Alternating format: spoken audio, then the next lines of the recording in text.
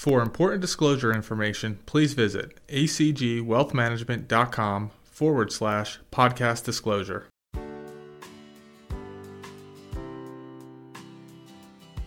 Hello, and welcome to ACG Wealth Management's September Investor Insights video. I'm Bobby Moyer, and I'm joined with Sandy Wiggins. Good morning, Bobby. Good morning, Sandy. Well, Sandy, August lived up to the hype of being a challenging month for markets, as kind of it historically has been. We saw the S&P fall 5%, the NASDAQ 7%, both from their recent highs. But, all in all, when the month finished, it wasn't too bad. But with that, why don't we jump into the numbers? For the month, the S&P 500 ended up losing 1.59%. This is the index's first negative month and worst month since February of this year. The index is still up by 18.7% year to date. There was only one S&P 500 sector positive in August, the energy sector, which returned 1.8% for the month. Communication services was the second best performing sector, only losing 37 basis points for the month. The worst performing sector was utilities, which lost 6.16%. Utilities is now down by 9.3% year to date, while the best performing sector, communication services, is up 45%. This is a delta of 54% between the worst performing sector and best performing year to date. Utilities is historically a defensive sector, but has a high dividend. As we saw interest rates rise, the utility sector dropped. The NASDAQ performed slightly worse than the S&P in August, losing 2% for the month, but remains positive by almost 35% year to date. The smaller market cap indexes did worse than the S&P in August. The mid-cap index lost 2.9%, and the S&P small cap 600 lost 4.1%. International also had a difficult month. The MSCI EAFE, comprised of developed market countries, lost 3.8%, and the emerging markets index lost 6.2% in August. Both of these international indexes are positive year to date. Developed markets by 10.8% and emerging markets by 4.5%. The US dollar had another strong month against a basket of foreign currencies. This acted as a headwind to foreign returns for US investors. Speaking about bonds, for the month of August, it was a volatile period. There were mixed returns depending on the type and duration of the bonds that one might have invested in. During the first part of the month of August, interest rates rose significantly and bond prices fell, but this reversed later on in the month. Rates fell and bond prices increased. The Bloomberg U.S. Aggregate Index ended up falling by 64 basis points in August, but is positive by 1.37% year to date. The 1 to 3 year U.S. Aggregate Index was positive by 37 basis points in August, and for the year is up almost 2% at 1.9%. High-yield bonds were also positive for the month of August. So Sandy, as we move on from kind of the numbers for the month, it was a challenging month in August. We saw that 5% drop, the 7% drop in the NASDAQ, and depending on where you sit, if you're a bull or a bear, kind of drives your narrative. These investors who've been bearish or underinvested all year are kind of saying, oh, back to reality, we see the volatility, here comes the market drop. Well, that reversed, and August ended up not being too bad.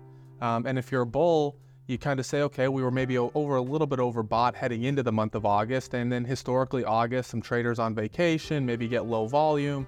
This is just what happens in August, that, the uncertainty, and who knows what's going to happen in the month of August. So depending where you sit, you could, August played to your narrative, and overall it ended up not being a terrible month, but a couple big events, I think, whether it be economic news or events that happen in the month that we can hit on. Why don't you touch on, the Fed's symposium in Jackson Hole and the Fed Powell speech? Yes, sounds good, Bobby. And everybody watched very closely what Chairman Powell had to say. Every word, there's a lot of debate on what does it mean, and even how the tone or the inflection he uses, and that was no different.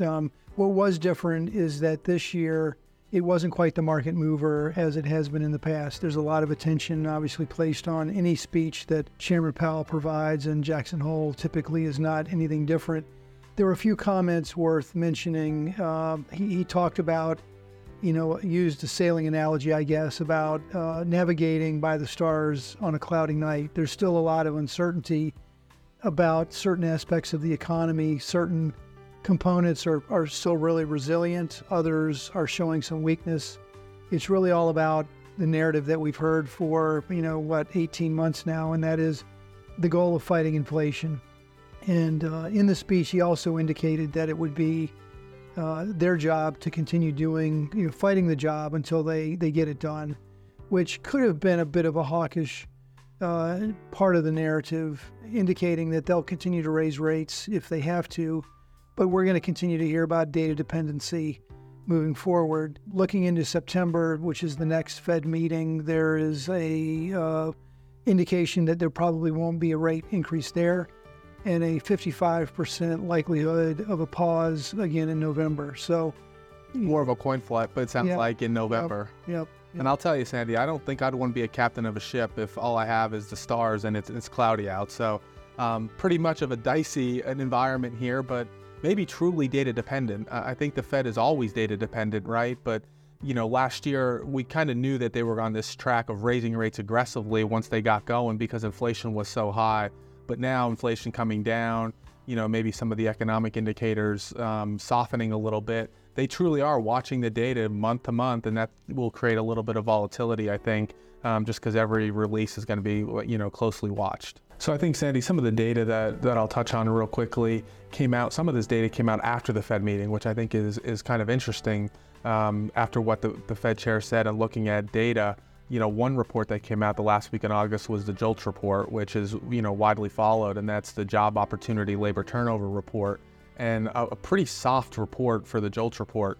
We saw in job openings come in at about 8.8 million, which was down from somewhere in the 9.5 million, expectations around 9.1.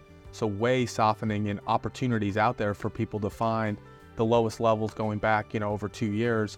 Another piece was the quits ratio, or the quits percentage, 2.3%. So, people generally quit when they have other opportunities out there.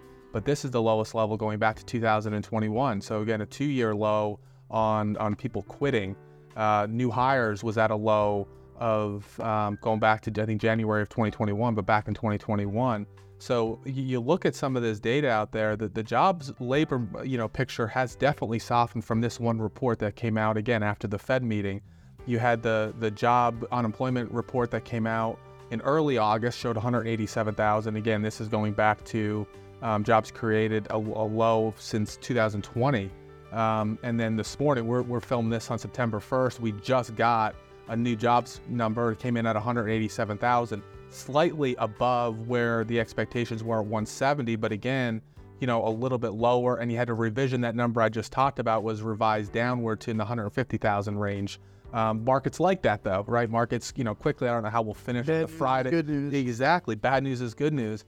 And I don't know where we'll finish today. It's Friday before a long weekend, so who knows? But the markets rallied off of that news here on Friday, September 1. We'll see how we close the day. You had, the Conference Board's job confidence was lower than expectations, from expectations of 116 down to 106. These are a little bit of softening numbers that are definitely showing out there. And I think, this is what the Fed wants to see, though. This is what they've been pushing for, a little bit of pain. The unemployment rate this morning went to 3.8 from 3.5. They want to see this, but the market wants to see it too, because that means the Fed could pause. But at some point, this is a delicate touch here. At some point, what if it gets too soft, right? And now the Fed is cutting rates because things are getting worse. So right now, maybe we're Goldilocks, maybe it's okay, things are weakening, we don't have to do a lot with rates at this point, but we've got to be careful that we don't fall off a cliff too much and would spiral out. So right now, it's probably a good thing. The Fed could see a softening in the labor markets, and there's some other things going on in retail. Yeah, keep talking about data dependency, and so if we look at retail, that's a mixed bag a little bit there, because you would think as the economy softens, companies like Dollar General would really perform well, but they're having a tough go at it. Campbell Soup is another example of a company that's reporting data that's helping us get a better idea of where the consumer is. So the consumer changing consumer behavior, right? For sure. And you were talking about Goldilocks and where are we in that equation. There's the talk of the soft landing, but it takes a lot of time to progress and let these rate increases work through the economy. And so back to the analogy of navigating on a cloudy night, the Fed's still trying to figure out what this data is telling them. And bond markets and stock markets are acting rationally as best we can tell in this environment. You've seen interest rates increase during from I guess, where was it in August? Well, mid-July you were July 374, I think, by the 10-year. Yep, and then it got up to 435. Yeah. Finished at 411. So a little volatility, which is concerning, right? You know, that part of it of going down, up and down, but the reaction to the market was consistent with what you would expect with the economic news and the markets. Yep, exactly. And that's again, back to data dependency. They'll look at a lot of data, and we'll see where it goes from there. Yeah, it's challenging for sure, and you know, we don't want that recession, that soft landing recession. We'd rather no landing, no recession. And to your point, you mentioned rate hikes are now filtering through the system, and that's going to continue. It usually takes over a year for these things to be felt, and mortgage rates, I believe, in August got up to 7.48, almost 7.5%. And what we've seen earlier this year when we saw spikes above 7, that really hampered the housing market because it's costly now to buy a house. And this is across the board. Credit card payments, delinquencies. I think Best Buy said delinquencies on credit cards are rising.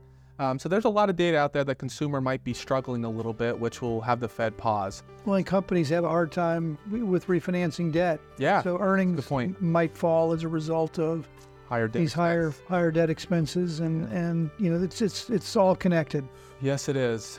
So we'll move. We'll look at September real quick, and another challenging month for September. Historically speaking, September tends to be very, very challenging. You know, the Lehman collapse back in. I'm not obviously predicting that, but there's a lot of negative events have happened in September in the past, so that kind of skews the data to have September being a negative month, generally speaking. And when you look pre-election year, September really tends to be a challenging environment. Our friend, I quote friend, Tom Lee had some data mining out that he released about September, and he's on the other side of this though. He's done some data that says that if the market is up by 15% or more at the end of August, and August is a down month, September tends to be very strong.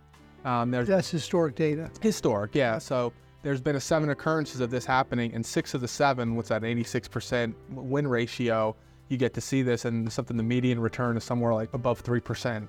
So and sentiment has fallen. You know, we talked about sentiment a lot this year. Low sentiment in December resulted in a strong market through the first part of the year. And sentiment has come off a lot with the market volatility and some of this data that we've seen. So who knows? September, might surprise folks that is setting up, possibly could be positive, what has historically been such a negative month. Yeah, well, time will tell. And then October, is also another challenging month. But looking at the GDP side of the equation, the second quarter was revised down a little bit. It's still above 2. Yep. But the third quarter predictions are pretty strong. Yeah, and you're also seeing earnings now, seeing a little bit of a positive revision for third quarter through the first 2 months. Analysts have actually raised their guidance. I believe it was 0.4, small, but usually you see the other way. So maybe we've seen, after I believe it was 3 straight quarters of earnings declines, maybe we now see, we've peaked there, and companies will start doing a little bit better.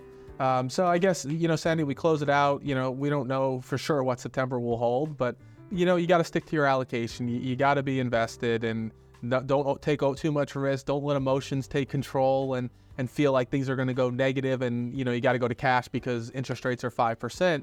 Whatever your plan is for your money, your investment strategy, you got to stick to it because you just don't know how strong this year has been. If you were negative, the beginning of the year, you missed quite a rally. Yeah, for sure.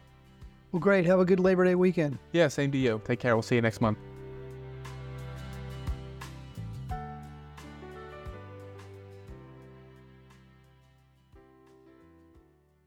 For important disclosure information, please visit acgwealthmanagement.com/podcast disclosure.